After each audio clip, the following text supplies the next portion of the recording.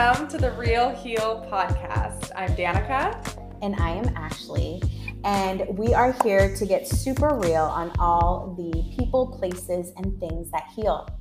So we are so excited to have you guys with us today. We are chatting all the things therapy. So I guess, Dan, I just kind of wanted to kick it off and say, so Danica and I have been through therapy. We are in all of the therapies, I suppose. Yes. But when, I guess to shoot it to you, when was the first time that you went to therapy? The first time I went to therapy was probably 2010, 11, something like that. Ashley and I were both living in New York City. We were just living La Vida Loca, having the best time. Yes. And we just, obviously in your 20s, you don't have the most healthy relationships. And I really just kind of was sick of my own shit and what am I doing with all of these idiots? And somebody needs to give me a little bone here because I'm a little zhuzh. I'm not doing it well on my own. So I went, and it's been almost 12-year journey of talk therapy. I know. What about you? Oh, I was 18 and a freshman in college, and I think we talk a little bit more of this on the episode. Yeah. But I think what was so interesting for me, and I mean, you were a little bit older, maybe a few years older, because we were 22, 23. Yeah. Oh my gosh, 2010, 2011, we were older than that. We were 26, 7, 8, something like that. Do we want to age ourselves right now? Yes. Okay, so 27, 28. But yes, I was 18 and I was just confused. I had kind of a weird choosing where I went to school. I thought I was going to USC, you guys. I thought I was this, that, and the other. And I did not get in to USC. I like to think I was waitlisted, although there's times I second guess myself. I should probably just ask my mom what really happened there because I kind of blocked it out. But anyway, so I was just going through my first kind of big, bout of transformation and trying to figure out who I was. So I went to therapy, but I remember at the time, I didn't have, not that to my knowledge, I don't think I had any friends that went to therapy. Not at that age. I surely didn't. And by the time I was going to therapy, we were 26, 27, 28, something in there. A lot of our friends in New York were like, wait, you don't have a therapist? I have 2 to 3 therapists. So get it together. Right. Get with the program. So I kind of felt oh, okay, I'm not doing this weird thing. But I do also remember when I would talk about it at work, I was working at the Soho Grand Hotel at the time. And my friends and I would kind of whisper about it. It wasn't now Ashley and I are always girl, let me tell you what my therapist said, right. And now it's just part of a real normal conversation. But, that has a lot to do with where I was and my comfortability with it. And, it's kind of not embarrassing, I guess isn't the word, but saying hey, I can't figure this out. Help me. Yeah. It's a humbling moment. Totally. Yeah. And, even with my clients, I'll look at some of their charts sometimes and go God, you need therapy. I mean, anybody who has a lot of Pisces, or there's different charts where I'll just go, gosh, you are picking up on so much information. How do you discern what is yours? How do you discern what is not yours? Yeah. And so even today I did a session and I was trying in the kindest way to be have you ever thought about therapy, or just making sure that you always have a therapist? But even then, right? Even now today, it's still hard to say, hello, therapy, the easiest trick in, not the easiest trick in the book, but the most probably socially acceptable of all the therapies. So I guess with that, I think that's why we're so excited for you all to listen to today's episode, because we kick it off with our dear friend and licensed mental health counselor / therapist, Allison Norris. And so we both felt therapy was such a gateway for us as we started to explore more layers of ourselves and try on different healing modalities to help support us in our self-evolution, that we just wanted to start with her and really get some basics around the idea of talk therapy and the benefits and why you need it and how to get a therapist, like all those things. We thought in so many ways this is probably common knowledge, but maybe not. Some people don't know all the things. So, and it can be really intimidating. And am I going to like this therapist? And you know, I say in the episode, it's like you have to date your therapist. You know, give it give it 3 tries, and if you don't like, move on. Yeah. I have to share a quick story with that, you guys. So my husband and I were in couples therapy. This was maybe 5 or 6 years ago. And we had this therapist, and you'll learn this about me, but I am like the eternal optimist. I'll give anyone a freaking shot. You know, I'm like, we'll work this through. And it was clear as day that this guy was not the right fit at all. And there was so many things. There were so many reasons why. The therapist wasn't the right fit, not her husband. Yes. Okay, yes, let me make that clear. But it was. And so I was like, how do we even do this? How do we break up this relationship? Like, this is not okay. But realizing that it isn't a one size fits all. And it takes a little dating, to your point. It really does. And you also don't want to get too far in that you're like, ugh, I've told this person my whole story. I don't want to have to go do that all over again. But I think, you know how you feel in your body. You know how you feel when you leave the session. Do you feel seen? Do you feel heard? Do you feel like this person's lifestyle maybe complements yours? And maybe that doesn't matter to you. Maybe it doesn't need to. But I know when I was in my 20s going to therapy, I was like, oh, this girl, we do not have the same life. I don't think you understand at all. But, you know, it was my first go around. I didn't really know the not rules, but like the to even way to do it. Yeah, I didn't really know what I was doing.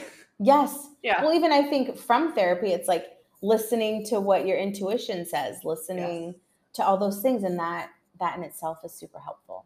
Yeah. So I guess with that, you guys, let's jump in. We look so forward to hearing your feedback. Yes. If you haven't subscribed to the podcast, this is a quick reminder to subscribe. Yes. Please turn do on, so. Yes, turn on those notifications.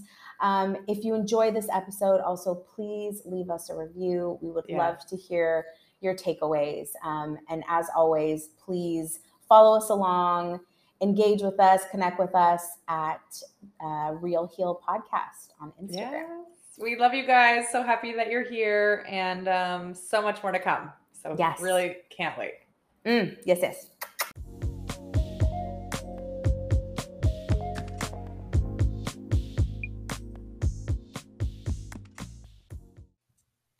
All right. Hello.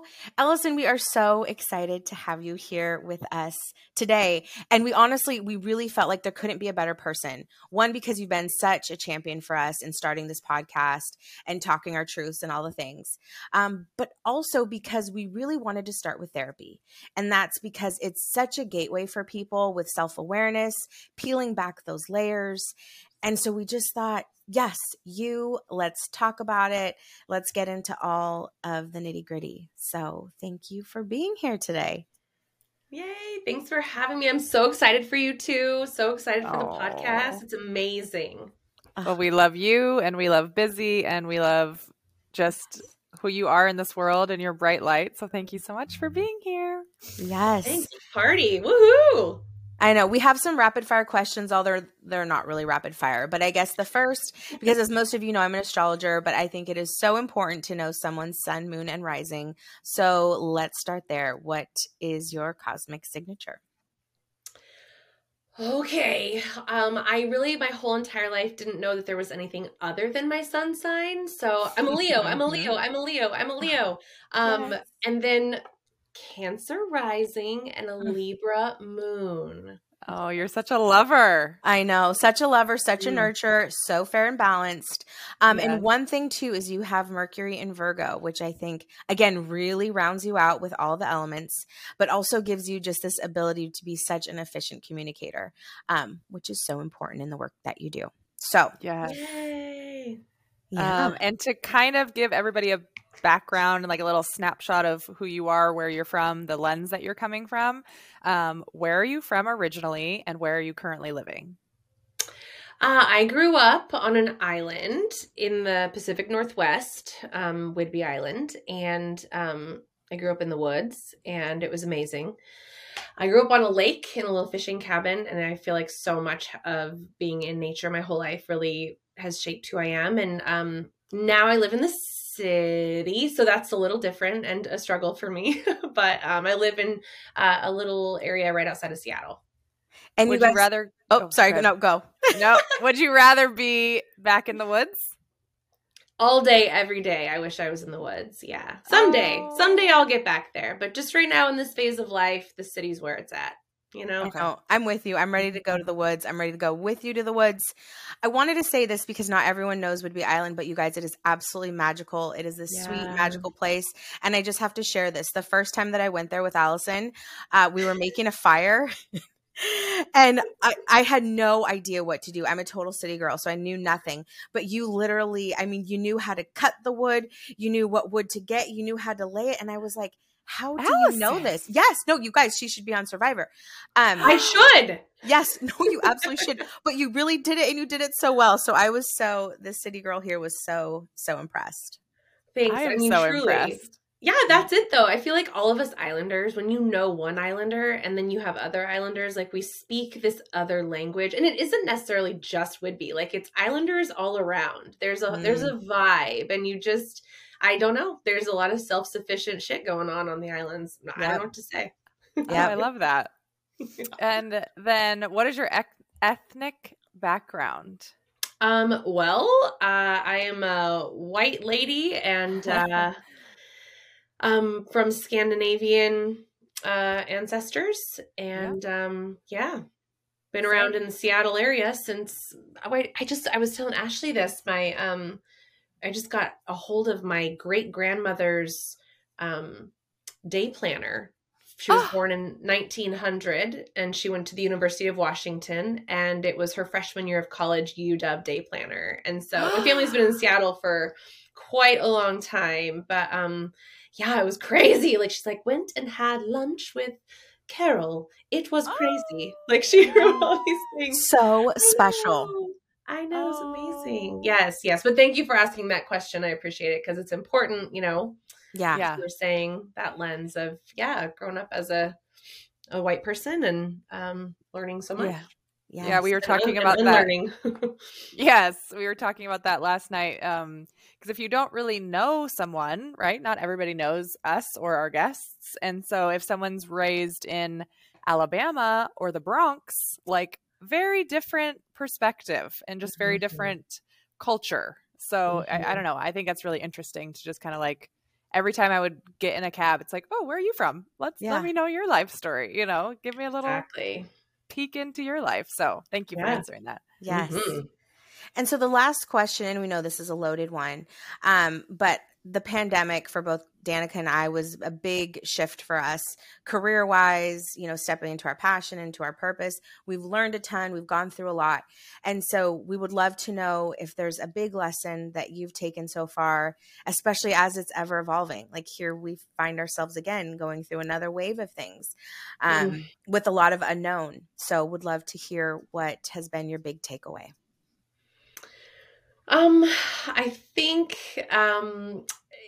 digging deep, you know, I'm definitely someone who likes to be in charge and who likes to know what's going on and who likes to have a grasp and a handle on things. And that's been the biggest shift for me is distraction versus getting things done versus powering through.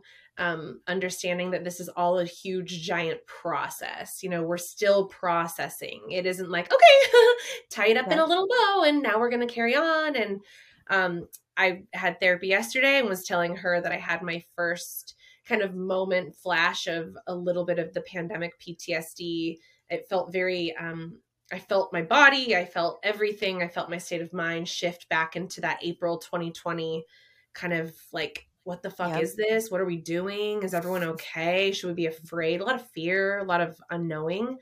And that's hard. That's hard, you know, for a lot of reasons for a lot of people. So feeling that come back, but having the also now perspective of like, oh yeah, okay, I know that it will be okay. Or even if it isn't, I've just got to sort of hunker down stay with my family, stay in my truth, remember who I am, remember that I'm strong, remember that it's okay to be weak as well, and push through. So, and keep processing. Yes. Yeah.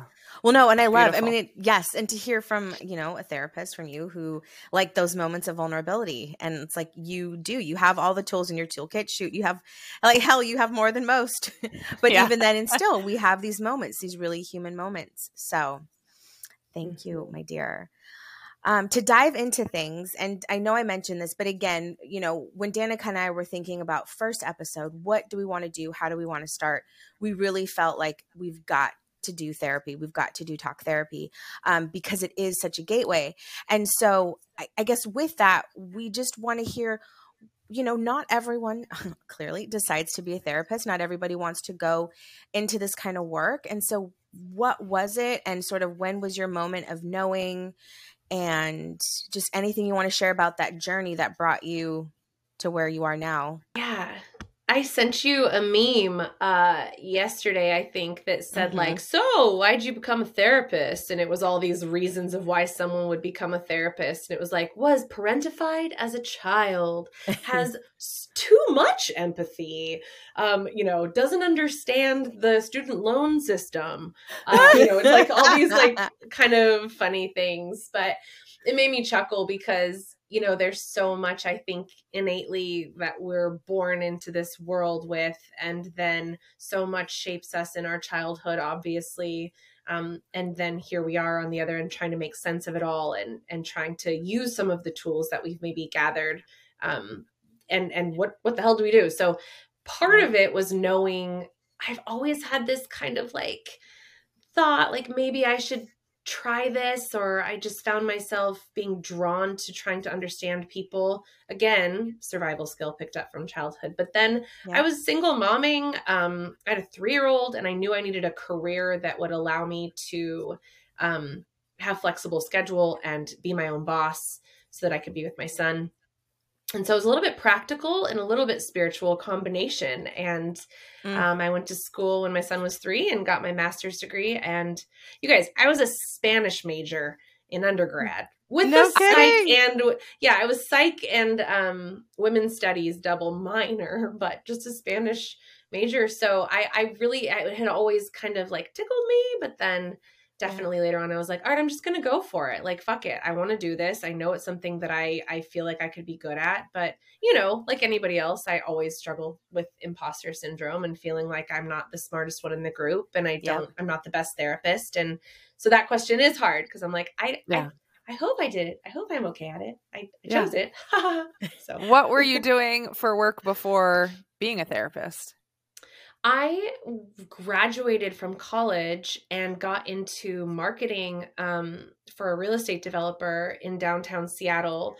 I don't know if you've heard of a little series called 50 Shades of Grey, but Christian Grey lives in a building in Seattle called Escala. And Escala was my project. So that was where I was. And it was super fun and bougie and amazing and like awesome. And then I moved to Chicago with my best friend, got pregnant, moved promptly right home.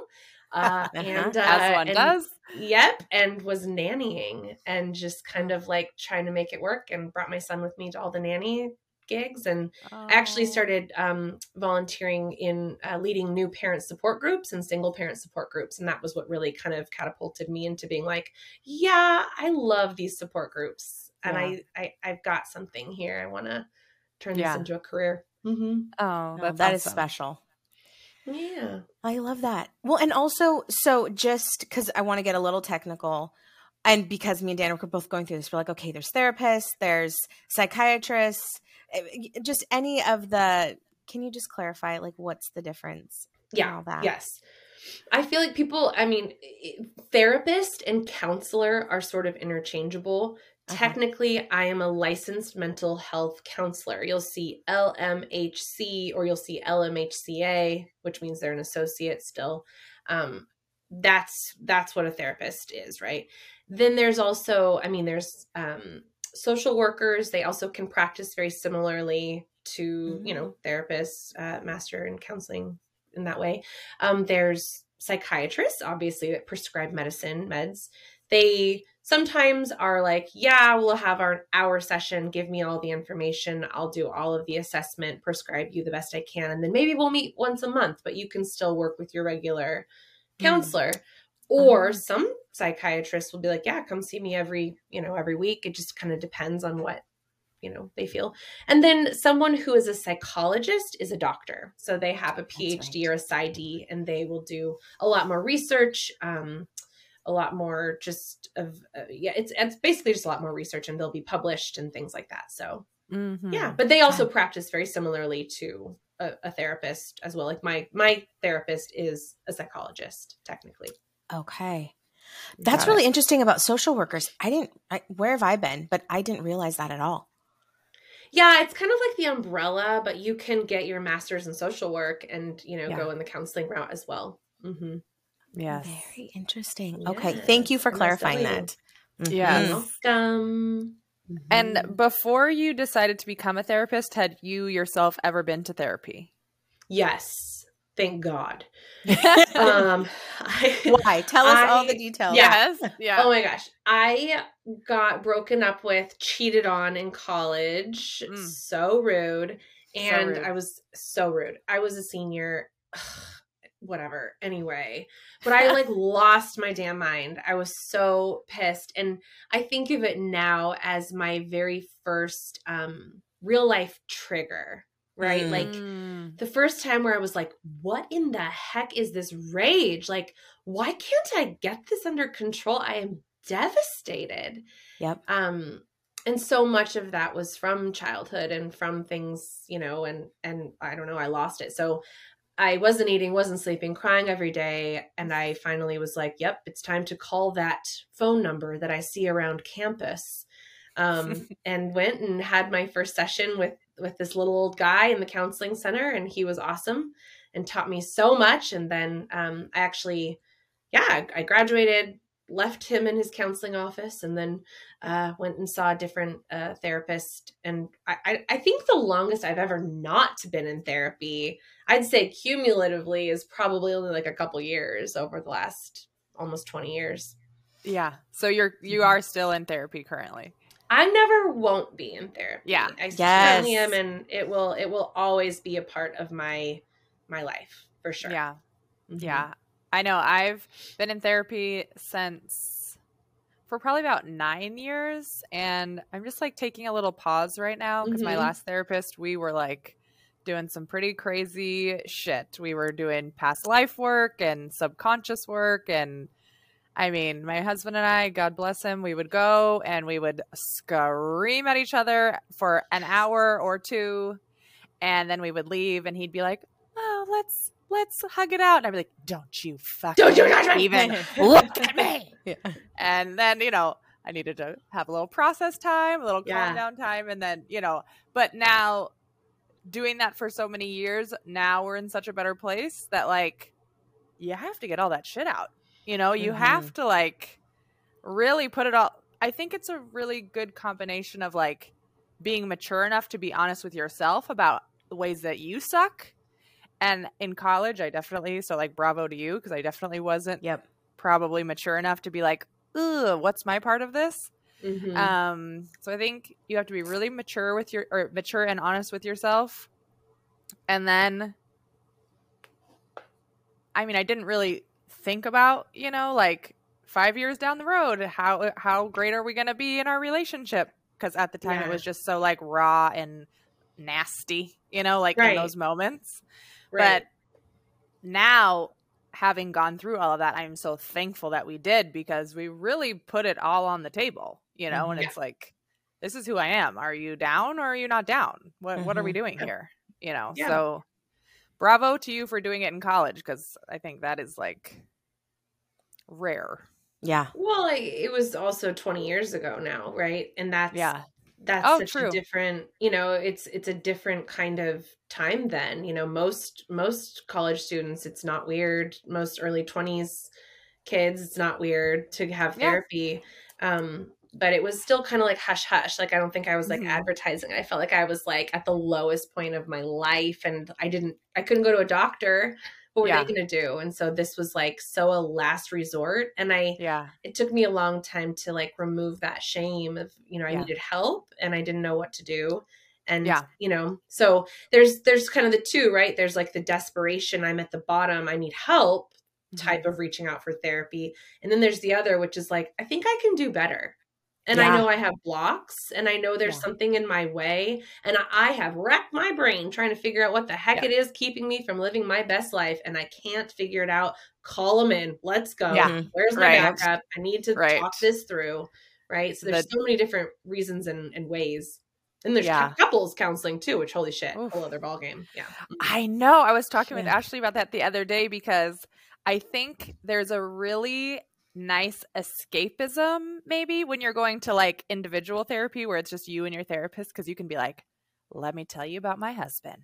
Oh my God. And then when you're in therapy with your partner and then he's like, oh, that's how you think it went? No. Let me tell you how it went, you know? And like, I never really knew the idea that like two people, like say Allison and I are in a fight, we could both be in the same fight, but what Allison thinks we're fighting about and what Danica thinks we're fighting about is two completely different things, like childhood wounding and insecurities and you know, and it's like, oh no, we weren't talking about the pizza. We were talking about, you know, and it's like, oh no, what? No. Yeah.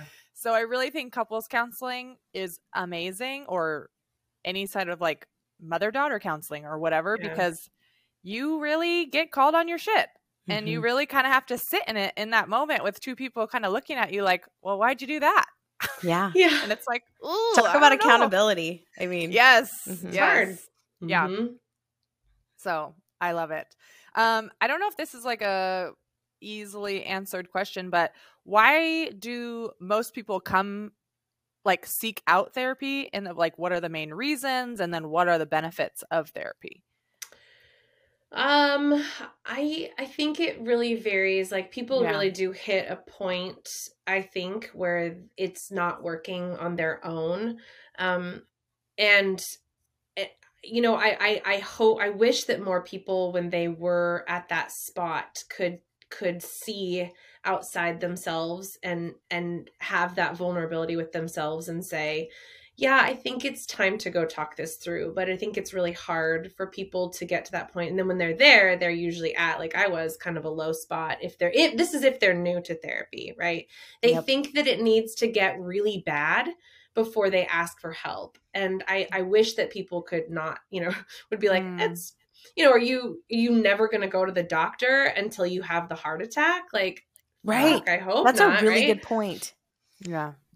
You know, you're going to go to the doctor at the first sign of something that's wrong, but we're so taught to just like get through it and, you know, just push through and cope. And so a lot of people come when they've hit that spot where it's like, I'm freaked out, I'm not sleeping, I'm having panic attacks, right? Which is our body's way of really alarming us to that something's not okay.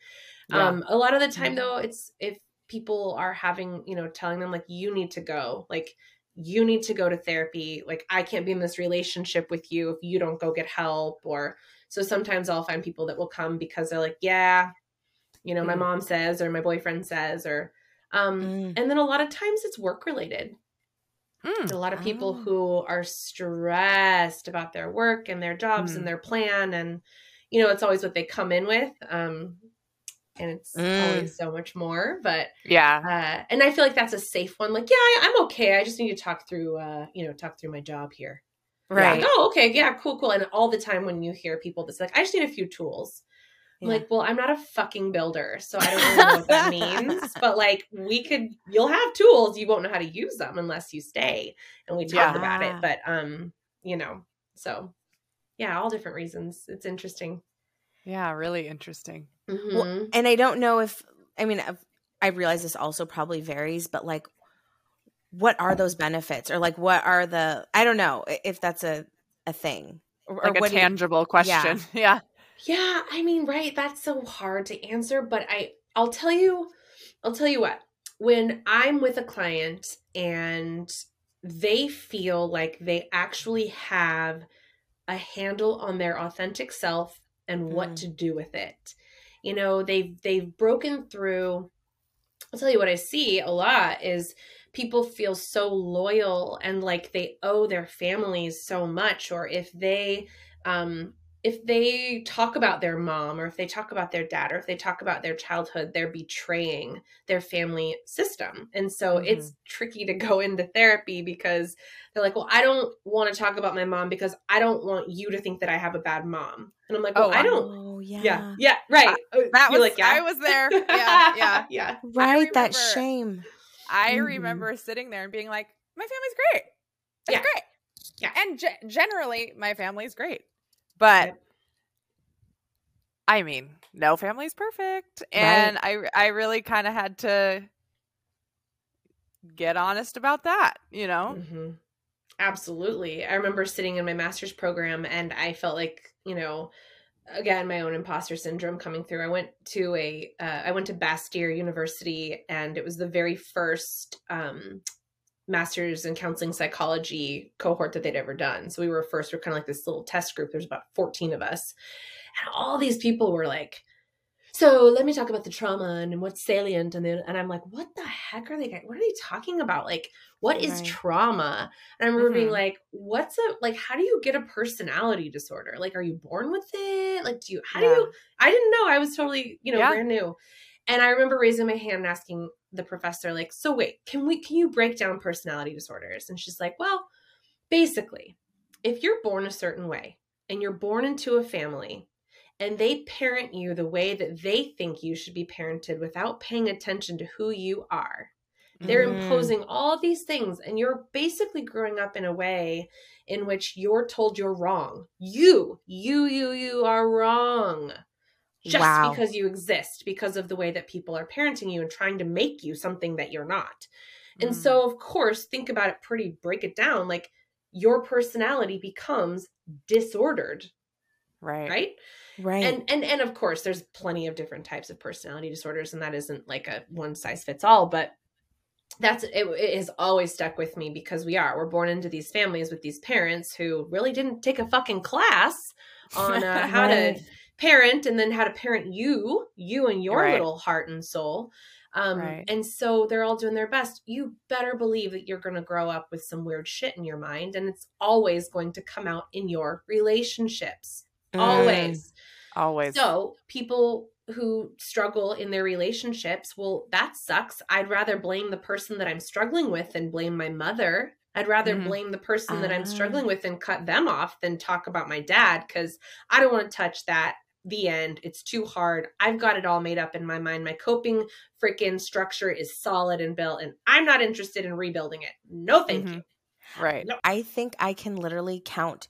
Like, I can think of 10 people in my head right now. Everything that you were saying, that was like, I'm going to do this on my own. I don't want to go in deeper. I'm going to just handle this. And I think thank you for saying that, because I think that's what people don't understand is like, you need this. We all need this. Everyone needs therapy. Everyone needs to peel back some of those layers. Everyone needs to identify, to acknowledge some of those patterns. Like why would we wait for the heart attack? Why would we wait for the stroke to happen? And it cracks me up when people are like, yeah, I've been to therapy. And I'm like, oh, really? And they're like, yeah, I went for like 6 or 7 sessions, when I was 22, and it really helped. I loved it. And I'm like, because here's the thing. It's similar to when someone says, like, can I have the tools? Look, there's short-term solution-focused therapy. There's coaching. There's EMDR. There's hypnosis. There's so many different types of therapy. And what's EMDR? It's basically wonderful for PTSD. It's the number one. It's the, rapid eye movement. Yep. Yeah. Desensitization. Yeah. And so bilateral stimulation of the brain. It's awesome. But again, that's a whole other thing than what I do. So it's not to say that, there's modalities and interventions that are really helpful and can be short term. I just think what we're talking about, which is a deeper understanding of the self, deeper understanding of patterns, dynamics, traumas, triggers, that just takes time. And it was so funny. I remember in my 20s talking to my therapist, Sarah, at the time, and being like, oh, I've already talked about all this mom stuff. Like, I already know everything about my mom. Like, why is it coming up again? And she's like, because you're different, Allison. Yeah, right. And in 5 years, it'll come up again because you'll be different and it'll hit you differently then. And so again, being in therapy isn't like, I did it, now I'm done, check the box. It's like, where am I right now? Fuck, we're in the middle of this pandemic. And so everything's coming up for everybody. And processing it right now is so hard and so important, because we're all regressing in our own ways because of fear and nervous system activation, right? So no, and I'm like, if you, since 2020, since all of this has started, like, if you have not had a like fall on your ass moment, like a moment of some self-reflection, I don't know. I'd like to be you. When is it going to happen then? What planet are you on? Right. Yeah. Take me But there. also, if it's not happening now or in, the last 2 years, when is it going to happen? We have the time. Right. We have the space. We have the, like, this isn't normal. Yeah. No. So if you're not, but there's the numbing and the, we've all done it. We all do it. Yeah. So. Yeah, look at Brene, right? Brene Brown. Ugh. She's like the top of the top of the top, because she just so beautifully highlighted all of the ways that we numb and cope, and how shame plays into everything. And it's like, find me a human who can't relate. And that's why she is so, well known and so popular, because she's speaking to us as humans universally. And that's so beautiful. Now, there's a lot of different things though, I think, going into therapy, you had mentioned earlier, it's like, okay, I'm white. So how do you bring that into your therapy session? We have to look at trauma so differently. If I have a person of color in my office, am I going to go in there and be like, okay, so like, let's talk trauma. And like, there's no way that I'm going to understand the trauma through that lens. Does that mean that I can't work with that person? No, it means that I need to identify it and bring it up and understand how I could potentially harm them further.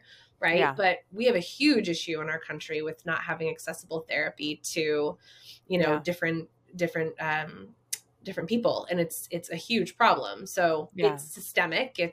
Goes all around, but, but I wish, gosh, I could go on for literally hours and hours about how much of an issue there is in our mental health world. There's a lot of people in this pandemic that are like, oh, are you guys ready for the next pandemic, which is the mental health pandemic? And I'm like, already been here. Y'all, we're in it. The mental health pandemic already been here. We're there. It's old news here at this point. Yeah. Are you just getting here to the party? Like, hello. So, well, and thank you for touching on that. My first experience with therapy was, I was depressed, and it was my first year of college. And through the sessions that I had with this woman, we talked a lot about, because I'm Mexican and white, and I come from a privileged family, but I also have family that isn't privileged. And there was just a lot of duality. And so we talked a lot about that. And at the very end of sort of when we stopped working with each other, she sort of was just like, well, you've been living in a basement for the past year. That's probably why. And I remember thinking, gosh, that's really not what I took from this. And at that moment, I kind of went, I don't think so that was sort of the catalyst of why I was like, okay, I don't think we're the right fit. And so my next question for you is going to be, from both sides, from the client perspective and from yours, how do you decide when a client is the right fit? How does a client decide that you're the right fit? Or like, is there a little, do we date for a minute? Do we do a little dance? Do we do a few sessions together and reevaluate? I know this is loaded, but like, how does that work? And do you ever, or have you ever found yourself in a place where you're like, this is not working? And how do you navigate that? I'll start as the client. It's so interesting. I think about, personally, I like to be in charge. I like to know the answer. How many people have said to me, Allison, you have to start saying, I don't know more. And that's hard for me, because a lot of my power from my childhood was knowing and was being in charge and was having the next play and being able to have some preparedness around what was about to happen. And so, that's a lot of the unlearning that I've had to do. But being with a therapist, it's really difficult for me to be really vulnerable because I don't want to look like I don't know the answer, and I don't want to look like I don't know what I'm doing. That's really hard for me. So finding a therapist who gives me the space to feel that way, where I can just be vulnerable. It's just a knowing. It's just a feeling I have. I don't really know how else to describe it. Like, I feel safe to really let everything down with this person and tell them about all the things that I maybe feel like I fucked up at, and not have them be like, no, that was good. You did that. But be like, yeah, that was fucked up, Allison. Like, let's talk about why you did that. I'm like, okay, not so much calling me out, but just holding me accountable and helping me to see why that behavior I did either made me feel yucky or why I did it in the first place. That is just priceless to me. That's everything I want to know. Yeah. I need someone who's going to call me out straight. Like, Danica, right? No. Sit down. No. Bad girl. No. Right. Yes. And I don't do well with I like it straight. I don't want to chase her. I need you to just say no. And let's think about it like this. Very direct. Right. I don't do well with anyway. Well, exactly. Like, and some people really don't like the direct. There's so many styles of therapy. I'm a very conversational, like, it's let's go, move. I'm not going to sit and do a mindfulness activity with you for half the session. I'm not going to sit quietly. I feel like there's a lot to process when clients come in, but, I know for me, right, it's really hard for me to sit in my feelings. I hate doing it. So I have to usually find a therapist who calls me out, but also is like, how's that going for you? Yeah. Sucks, right. Huh? Yeah. Like, ooh, that hurts, doesn't it? Ooh, how's it feel? And I'm like, God damn it, get me out of here. Choke, die. You're like shifting in your chair. Yeah. Yeah. No, I'm fine. Right. And so you kind of, I think when you get to know yourself more and you know your shit, then you start to understand what you need more, but you've got to be really real with yourself and be like, well, I wish I could just find a therapist. You don't want to say, I wish I could just find a therapist who tells me I'm right all the time. But some people really I feel like that's actually a good place for some people to start, is just feeling validated. Because that's really empowering when they need to feel validated, like anything they say is okay. And it's just such a dance. But, and then I think, finding a therapist who doesn't talk about themselves the whole time, in overindulgent just for themselves ways. I do self-disclose quite a bit. I always have a reason. Yeah. If it's to give an example, if it's to make that person feel comfortable in that moment, if it's to align with them, and then we kind of pivot it over to a different thing. But I just think that there's, a point at which the sitting with the clipboard isn't like either healing either, because people are like, what am I doing with this quiet person? So finding that balance of where therapists can be a human being too. They are human, and that humanness also really does help the healing process. And that's just really different from the Freud days. It just is. No, and I'm so glad, because I guess this is just my personality, and you can understand this, I'm sure, Cancer, a fellow Cancer rising, but if I'm just sharing and sharing and sharing, it starts to feel uncomfortable. Like, give me something, give me a little piece that shows that perhaps in some way, somehow you can relate. Yeah. Like, don't make me feel alone on my island. I feel like I got a buddy. No. Well, like my therapist, she I don't know a damn thing about her. Oh, it kills me. It really does. And she's a little bit more old school, I guess. But at the same time, I don't actually want to know anything about her. She makes me feel like I know her, though. Yeah. Do you know what I mean? I like that. I don't know a thing about her, but I feel like I know her because she holds me. And I'm like, yes, Melissa, hold me in your arms. I love you. Like, she's so good. God, she's good. Oh. But yes. And I do, I want to say something to retract from what I said earlier about, I want someone to be really straight with me. You do have to go through those moments of building together, creating that like very vulnerable, safe place. And then I will appreciate the directness. But like, if you come out the gate, day one, and I'm, crying in your office and telling you something, and you're like coming at me hot. Okay, well, no, that's not going to work. But, once we develop that, hold me Casey is my person, and we do all of the things, then I can appreciate that. I don't want people to think you go into therapy and they're just like coming out the gate, especially people who've never been, and it's scary. It's like, I don't want you to think that's what happened. Well, hopefully it doesn't happen, Yeah. No, and that's a huge thing that people are afraid of. Like, I hear a lot of people like, I don't want to go to therapy because I don't have to like go in there and like tell them everything and like have to like talk about hard stuff and like just go and like, but that's the whole point is that you can go in and you can talk about as little or as much as you want. You're in charge. And if you're finding a therapist where it feels like you're not in charge as the client, get out of there. You are the expert on you. This person does not know you. You know you. So a lot of that as well is just trusting your own speed and your own trust in what you're sharing and going as far. And, like the other day I was telling my therapist something and I was like, did I ever tell you about this? And she's like, no. And I was like, oh my gosh, it was such a big thing. But then I was like, wow, that's so interesting that I held on to this one story as so important, but I haven't told her in, years.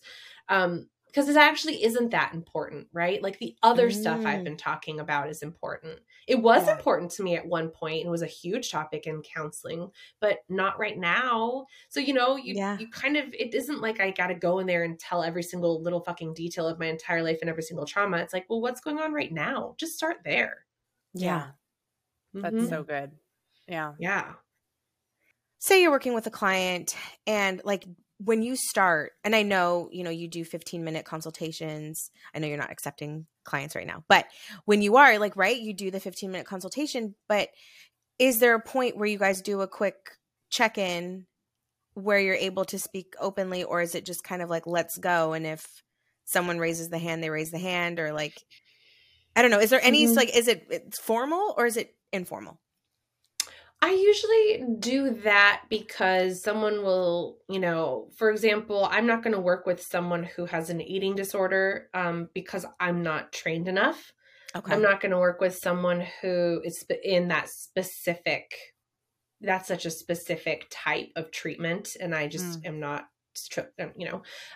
but, or if someone has, maybe, I don't know, something going on that I know I can't treat, that's a hard one for therapists. A lot of therapists are like, oh yeah, I can do anything. It's like, no, you can't. Know what you can't do. So I'm usually, that's on my end, what I'm screening for. Like, can I help or not?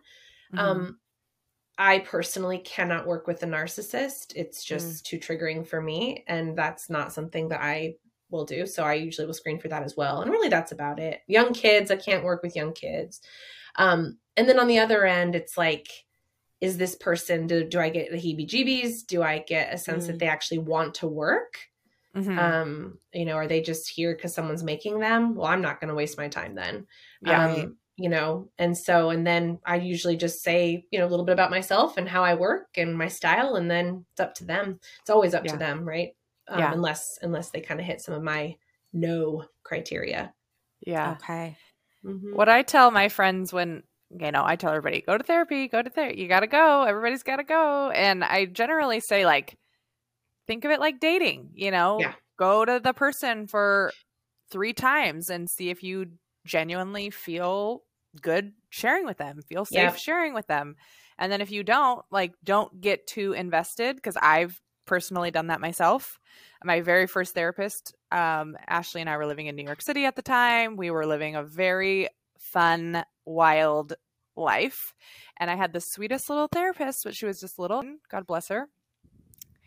Very soft-spoken, very sweet. And I mean, I was dating rappers and drug dealers and athletes and having very terrible, unhealthy relationships. And I would just remember sitting there like, yeah, I was going to my boyfriend's house and this girl like jumped out of the bushes and like tried to attack me. And she just sat there like, oh, okay. And I'm like, no, you don't. We're living the same experiences. Right. I love you. You're great for somebody, but not for me at this point of my life right now. Yeah. You don't really get what I got going on. And good, and honestly, good for you. Nobody should know about that. But so I wish, and maybe somebody did tell me that, and I wasn't ready to date therapists. I just wanted help, now. Yeah, right. You know, For sure. so like I just wanted to jump in, but because I think it's really hard when you've done like 6 months with someone and then you're like, fuck, I got to go say all of this to somebody else. Yeah. Ugh, that's hard. The email and text message that I get the most from people is, "Hey Allison, how you doing? Hey, do you have any referrals for a therapist for me or for my husband or for my daughter?" This is usually from friends, or people that I know or people I haven't talked to in 20 years. They'll still reach out for a referral. Because it is so hard to find a good therapist. And honestly, finding a referral from someone who knows therapists or knows therapy, it is the way to go. So if you are looking for a good one, jot down that name of someone who you're hearing them talk about how much they love their therapist and call them up. Yeah. You know, and if they're full, ask them for a referral. The referral game Yeah. is the only way to go in therapy. Oh, that's really good to know. Yeah. I've sent a lot of people to my therapist and they've all been really happy with her. So that makes me feel good. Yes. I know. I was exactly. going to say, Allison hooked me up with my therapist that I was working with for a while, and I loved her. So, Oh, that's great. The best. Oh, wait, Allison, obviously we're all friends, but like, would that be weird if I was like, hi, Allison, I'm going to be your client now? Is that weird? Yeah, you shouldn't know anything about your therapist, right? Okay. And I would never work with friends. Hey, wait, I have a question for you. Did you watch Lucifer? It was you who was telling me about Lucifer, right? No. Did you watch it? Who was telling me about it? It was maybe it was just at one of your events, Danica. Oh, yeah. But I feel like therapists in shows are so, oh gosh, far off. cringe. Yeah. Okay. Yes. Yeah. Like in Lucifer, do you guys know this show? No. So I know it because of you, but I haven't seen it yet. Yeah. You guys both have to watch it. It's on Netflix right now. And I really didn't pay it any mind. And then I totally got hooked. But the spiritual vibe in this is just wild. It's a whole thing. But anyway, there's one of the main characters is a therapist. She's every single character's therapist on the show. She is their best friend. She dates one of them and is their therapist. She sleeps with one and is their therapist. And I'm sitting there going, oh God, oh God. Cringe. And so, cringe, you start thinking about all of these different therapist portrayals on TV and in movies. And it's like, no, no, you can't text your therapist. You can't call your therapist and hang out. You can't. Right. Granted, in small towns, it's a little different. There's more of a duality in relationships because your client might also be the butcher at the supermarket, you go there. But no, you can't really do that as a friend or like even, I wouldn't be able to see anyone's child if you're my friend or anything like that. Yeah. Right. Too that messy. makes sense. Yeah. That makes sense. So true. Boundaries. Yes. Well, no, go for it. No, do you... This is always kind of tough too. Like when you've been going to a therapist for a while and then you're kind of at that point where you've gone to a few sessions and you're like, I don't really have anything else to say. And then you can tell you're both kind of like giving it your best try. Like, what are we going to talk about today? You know? Mm-hmm. And I've also heard the phrase like I've graduated or my therapist graduated me from therapy. And I don't really believe in that because like you were saying earlier, when I went to therapy when I was 27, now I'm 37, I'm definitely a different person with different struggles and different issues and different things that have come up from childhood that maybe didn't come up when I was 27. And so how do you know when it's time to kind of take a break or move on? And is graduating from therapy a thing? Yes, it is. And a good therapist will graduate you when they feel like you're done, right? Like a good therapist will say, you are okay right now. And I'm always here and go be free, right? Our job is to get you feeling well and not to keep you in therapy forever. That is not helpful. That being said, I have some clients who I've seen for 8 years, so should probably, but it's more of almost like a, like a self-care touch base, right? Like it's processing through. I think it's really different, especially depending on the age. So if I have a teenager who's coming in because they're terrified to speak in front of their classmates and give a presentation, we're going to be able to go through and go, really attack that phobia. And then I'm going to say, okay, bye. Call me if you need me, and then maybe they call me in a year and they're like, okay, now I'm in college and it's back and here's why. And, yeah, I think pushing someone out of the nest is really important. Because they need to know that they have done the work, and it was hard work, and they've done it, and they need to go apply it, and you're always there. But, you know, back to your other question too, sitting in therapy and not quite knowing, I think that is so normal. It is such a hump that you get through. You're like, hi, I'm here. We're new. I have all these things to tell you. Okay, now I told you. Now either do your magic, or like, do I have to go into other things? And a lot of the time you'll get clients that will come in and they have a lot, and this is their story. This is their narrative that they've probably told a zillion times. You can almost feel the storytelling in it because it's so familiar. And we all do that. We have a way of sharing things about ourselves that are very story-based and storytelling. It's safe. It sounds vulnerable. It's not that vulnerable. I do it all the time. I catch myself, you know. It's a way to get people to trust you.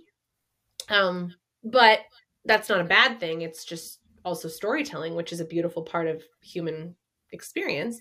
Yep.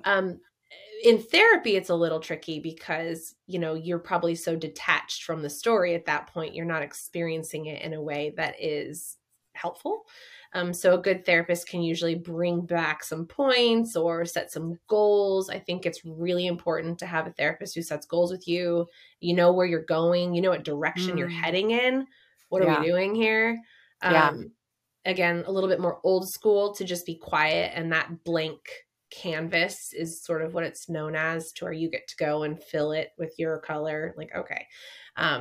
You're paying someone to kind of guide you through a bit. So that's important. And if you feel like you are stuck, ask, where do you see us going? What do we do now? Like, I don't know what to talk about today. And if they say, all right, well, then we'll just sit here.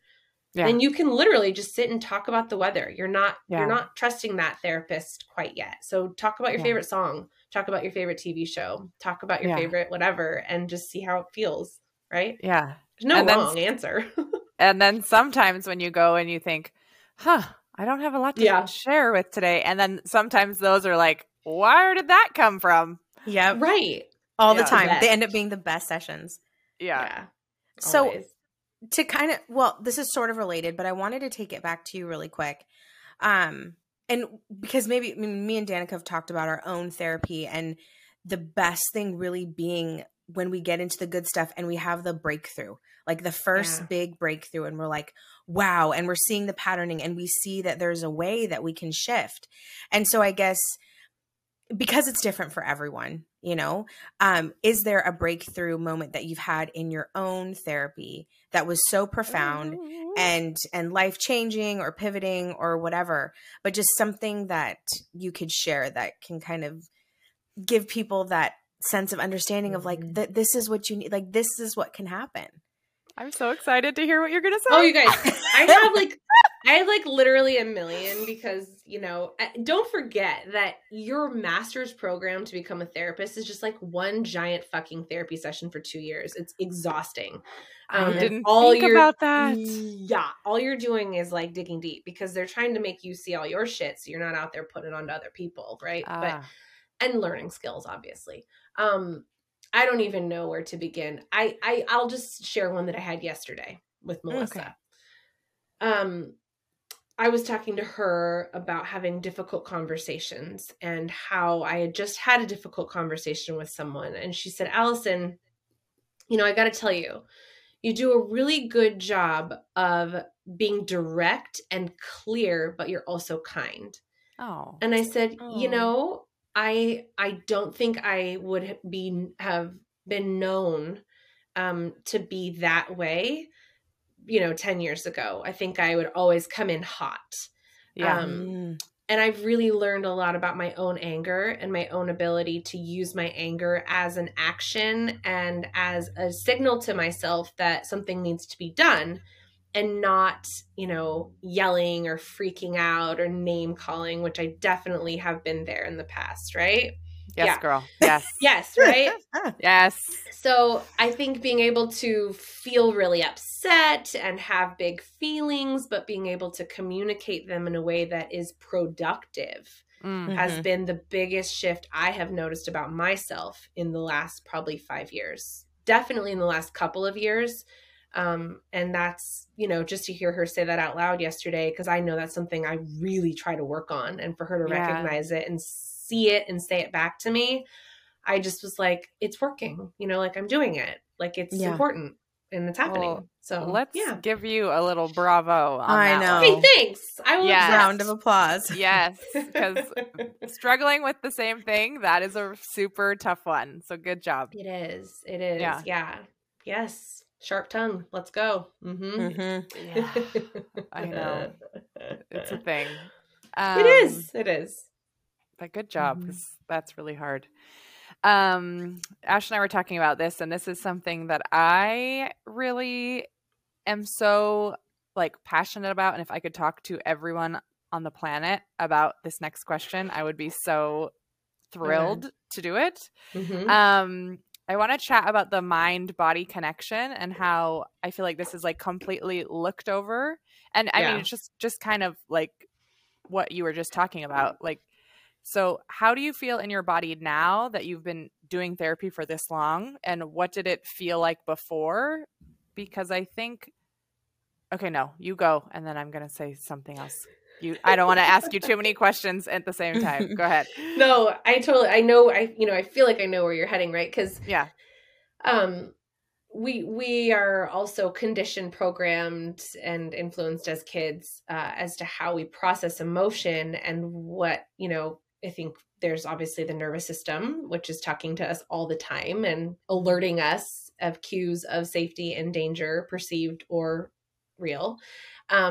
And so we either mute and quiet those signals and reactions and our body talking to us, because it's not cool, right, to acknowledge that, or we aren't really sure what to do with that information. So, you're unlearning everything you picked up as a kiddo. Maybe you did grow up in a really, cozy household where I think there's plenty of people who were raised where it's like, well, how does that feel in your body? I just heard a little person the other day, I don't know, she's probably 3 or 4, and she said, I'm feeling very frightened in my body. And I just went, yes, parents, I don't know who you are, but yes, right? Just saying, how do you feel in your body?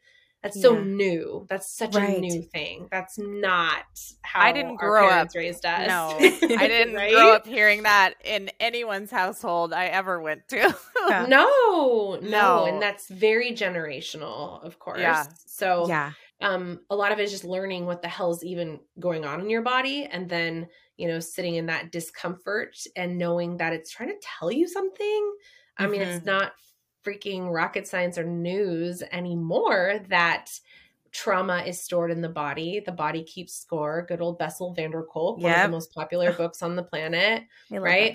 It's the best. It's amazing. So it's no surprise, and it manifests in every symptom under the sun. And we just, unfortunately, allopathic Western medicine doesn't really emphasize that, right? Like, you have stomach aches. Well, let's talk about what you're eating. Well, it could also be anxiety, guys. Hey, you have hip pain. Well, what emotions are you storing, right? We're not there yet. And I think there's, this alternative medicine and this other way of thinking. And that totally lands in the spiritual world as well, where it's optional. And I just fucking hate that, quite frankly, that it's optional. Right. Yeah. Well, no, and so just like a personal share. So my son's 4. You guys all know him, Brooks. And so the other night, my brother was cooking, and long story short, there was a fire in the pan. And so we're all kind of panicking, not trying to panic. So my parents are holding Brooks. This whole thing happens, and it's fine. We get everything situated, but I'm getting Brooks now his ice cream, because he had asked for that before this whole chaotic moment. And he's sitting down, and he looks at me, and he's like, I'm feeling fear, and I feel it in my stomach right now, Mom. My stomach hurts. And I was like, well, let's talk about it. But it was just we've been trying to teach him that, but to have this it works. It was a fear moment, and we all were like, okay, we're fine. We're adults. We understand this more, but to see him go through that, it was really, I was like, oh yes. So yes, so important. So I see it a lot, especially with men, where it's so cliche, but I'm sorry, it's true a lot, where they say oh yeah, I was mad or sad, or if that's sad, right? Or, oh, I was irritated instead of angry. Like there's like 3 emotions that they'll say and that's it, you know? And it's like after working with a client and you kind of have them describe a really sad thing and they'll say, yeah, it was really disappointing instead of just sad. You know, you start learning almost the different ways that they're coding their emotions that are more appropriate rather than just what it actually is. So much of just education and therapy will be just, hey, wait, what's coming up for you right now? Like, where do you feel it in your body? Can you name it? Let's sit with it for 10 seconds and now we can move on. And that's really hard for people, you know, it just is. No, it's so true. Well, even, I mean, in my work, when I am looking at someone's chart and I can see that they're a really intuitive being and, you know, talking through and trying to understand, are they connected to their intuition? How do they feel about that? A lot of times I'm sending my clients follow-ups on, you know, how to really reconnect with your intuition. And that is your birthright. Like we are all intuitive beings. So anyways, it's just, it's true. It's kind of coming. There's a disconnection at some point, and usually it's familial and, you know, there's shame involved. And so unlearning that and being able to say, no, I feel this way and I can do something about it. Right. Like I mean, gosh, I don't know if everyone follows all of the therapy memes or maybe it's just me. I'm not sure, but you know, all the times, you know, right. But like all the ones that are like, when you're the one that starts really tapping into your experience and you're the only one in your family that starts really understanding your feelings and emotions and, you know, all these things, you can feel like you're out on an island by yourself because you're now speaking a totally different language than the rest of the people in your world. And it is scary. And a lot of people don't really want to take that risk, even though we know the reward is great, but there's so much to it, you know? My favorite therapy meme is when it's, you know, all like our mom's generation, maybe like the 65-year-old lady's whispering like, oh, Susan went to therapy. Can you believe it? And then our generation is like, girl, let me tell you what my therapist said, honey. You know, it's like, okay. Yes, the therapy club, right? Yeah. No, and I'm so glad that we're like at this point. Like I just keep thinking, what is it going to be like for our children? Like how amazing. So yeah. Yes, I know. Well, we have one final question. So thank you. I feel like you've dropped so many good little gems here. But one that I think is so near and dear to us. Oh, wait, go, Dan. No, I'm just really excited. Oh, okay. No, but I think, you know, so I know you personally, but I know that your spiritual journey has certainly, you know, come up and is just a little bit more happening or important to you, really exploring what spirituality means to you with regards to healing. And so I'm curious because, again, we talked about, you know, therapy being very much a gateway to exploring alternative healing modalities. If you could share some of the current ones that you're into or something that's really exciting you right now, or just would be really interesting for our listeners to hear about. We'd love to hear what you're liking, what you're disliking, or whatever it is. Yeah. And just a note, you know, I think you can do all the therapy in the world, but there comes a point when you do start to get a glimpse at your higher self. And that higher self has so much wisdom and so much trust and so much potential. And for me, like, I know her. I've probably always known her. I think that I was raised to question myself and to doubt my own experience and to doubt my truth. So finding my higher self and really understanding that I have all of this magic in me, everyone does, has been so beautiful, especially for my inner child, right? Especially for the little girl who was shut down all the fucking time. So the voice that I have, the voice that I can use, and the voice that I feel empowered to continue to grow and mature, that is something that you're right. Therapy is a gateway because I don't know that I'd be able to receive her or even understand what the fuck to do with her if I didn't have all this other information about what to do, right? So I needed to know my triggers. I needed to know my scaffolding from childhood. I needed to know what my hurts were in order to heal them and then be able to have this not new version, just a more evolved version of myself come in and say, let's go. Like, you got it. it's all good. You don't need anything. You're okay. Mm-hmm. And that's what I hope people can combine therapy and spirituality with. I don't even think I knew what the word spirituality really meant. Yeah. Because it's such a big word. So yeah. Well, and there's so many negative connotations. Sometimes, yeah, there's religion, there's all these things that are tied to it, but yeah, exactly. And really for me, spirituality is just, like I said, tapping into my inner knowing, my truth, my higher being, my power, my magic, whatever you want to call it. So, I think the thing that I am very connected to is, I love my cards. I'm a tarot girl.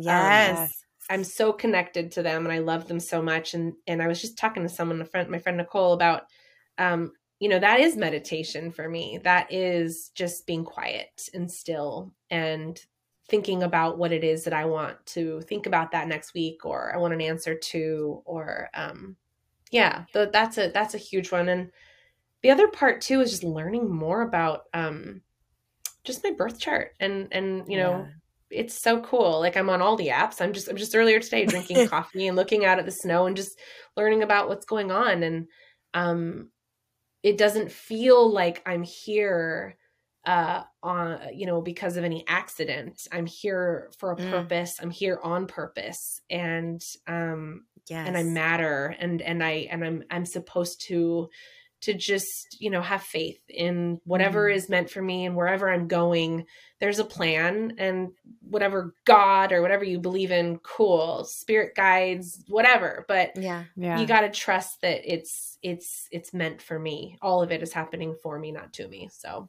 yeah. A conversation I've been having a lot lately with a lot of different people is old story of like, oh, he's becoming his father, she's becoming her mother. And I really believe if you're not actively working to not become your parents, I think you will become your parents, because it's the only kind of blueprint you have as an adult. So I think for me, it's a lot of like kind of getting really quiet with yourself and thinking like, is this what I think? Is this what I believe? Or is this like my programming? And that is in a nice way. Of course, my parents tried their best. They did their best. But like, does that resonate with who I am? Like how they did that? Because a lot in therapy, I would be like, well, that's how I was raised. Yeah. And real high and mighty shit, and it's like, okay, well, let's take that back a little bit. And does that agree with me? Yeah. But I don't think a lot of people take the time to stop and slow down and think like, does that feel good for me? Maybe that works really great for them or somebody else, but I don't know if that feels right for me. Yeah. And then figuring out, okay, that doesn't. So how am I going to do that thing my way? And what feels good for me? No, I so know what you mean. And even lately, again, I'm working with my own intuition too, and like what feels good and what doesn't, what resonates, what doesn't. And I will find things that, my parents, my family don't necessarily align with. And I will feel it in my body and just feel like this feels like truth to me. Whoa, this is so different from what I was raised with, or what I know. Like, I know I'm going to have a disagreement or whatever if I share this, like, but it's so, I don't know. You're right. It is so interesting to be at a place of like, wow, yeah, okay, I feel it, but I feel it. Like I can't shut that off. I can't like poo-poo that. It's there. So anyway. Yeah. Knowing what to do with it next is always the question. Like, I know this doesn't feel good. I know this isn't right. I know this isn't authentic. I know this is generational. I know that this is, default, but I got to do something else right now. And that's going back to the very beginning of the episode here, right? Like, why do people come into therapy? Because they have that moment. That's another reason. Like, I do not want to repeat this bullshit. Yes. Right. You guys, I got pregnant with Baylor on the exact same day, the same age as my mother, knowing that my dad, the exact same amount of time that I knew my son's dad. So my son's due date was August 2nd. That's my birthday, right? So literally, and I got pregnant on my mother's birthday. I just got chills too. I know. I'm like full blown here. Whoa. Right. And Yeah. if people don't think that's a thing, like, Yeah. come on. You really have to be mindful about your life. Yeah. Like, Wow, I got pregnant on Al. accident literally the same day as my mother, like at the exact same age. Like, it's just no fucking joke, right? So it's like that was what I remember writing my thing to get into my master's program, and that was a big part of it. I was like, so patterns are real. Here's the thing, you guys, like, gotta undo these. What's the deal? Oh my God. Anyway, so I would just challenge anybody listening, right? Like, the more you know, you have more power. It doesn't mean that you're a bad daughter if you go in and talk shit about your mom. Like, therapy is the place to do it. You're processing a very important person and figure in your life, and you may need to toss some things around in order to know how they could land differently, in order to heal and have a better relationship with everybody, right? Like, and that goes for anyone in your life. It's just, you're tossing things around because you want deeper, closer connections. And I will tell you what, the people who that have a difficult time with real close connections, probably for lots of reasons, but I'm going to almost go out and guess that they're not in therapy, right? Yep. I'm just going to put it out there. Yeah. So, right. And those are the ones. I know. Yeah. And they have their reasons, and that's fine, but it's hard to get close to those people. It really is. I have some, and I just want to shove them in the door. Girl, so same. So bad. Yeah. I know. I put a post out today on Instagram, and I ended it with, and go to therapy. I know. I saw that. I saw that. That's my thing for 2022. I'm just going to end anything and everything with, and go to therapy. Yeah. And that's my contribution. Oh, Al, we just adore you. Like, thank you so much. This is exactly what we wanted to get out of today's conversation, and what we wanted our listeners to feel, to hear all the things. So thank you so much. Yes. We love you. Absolutely. We love you so much. Honestly, if anyone's listening and you just like have a question about therapy and you don't know who to ask, or you're too afraid to ask, or you just want to know, like, message me. And I like couldn't be more of an open book, and I totally get it, because I'm there. I've been there, and I want everyone to go to therapy and have it be something that is good. Right? Yes. And we're going to put all the info for how people can get in touch with you in the show notes, but can you share just, your Instagram, your website, whatever you want? Yeah. Because I'm a therapist, I'm a private, I have a private account on Instagram, so my clients can't find me. Okay, good. But you can reach out to one of these two, and they can connect us. But my website is AllisonNorrisTherapy.com. NORRIS. Yep. ALLISON. Yeah. Find me there. You can message me on there anytime, or shoot me an email, AllisonNorrisTherapy@gmail.com. And that's all. That's all I know. Okay. Yeah. Well, again, we love you. Thank you. Okay.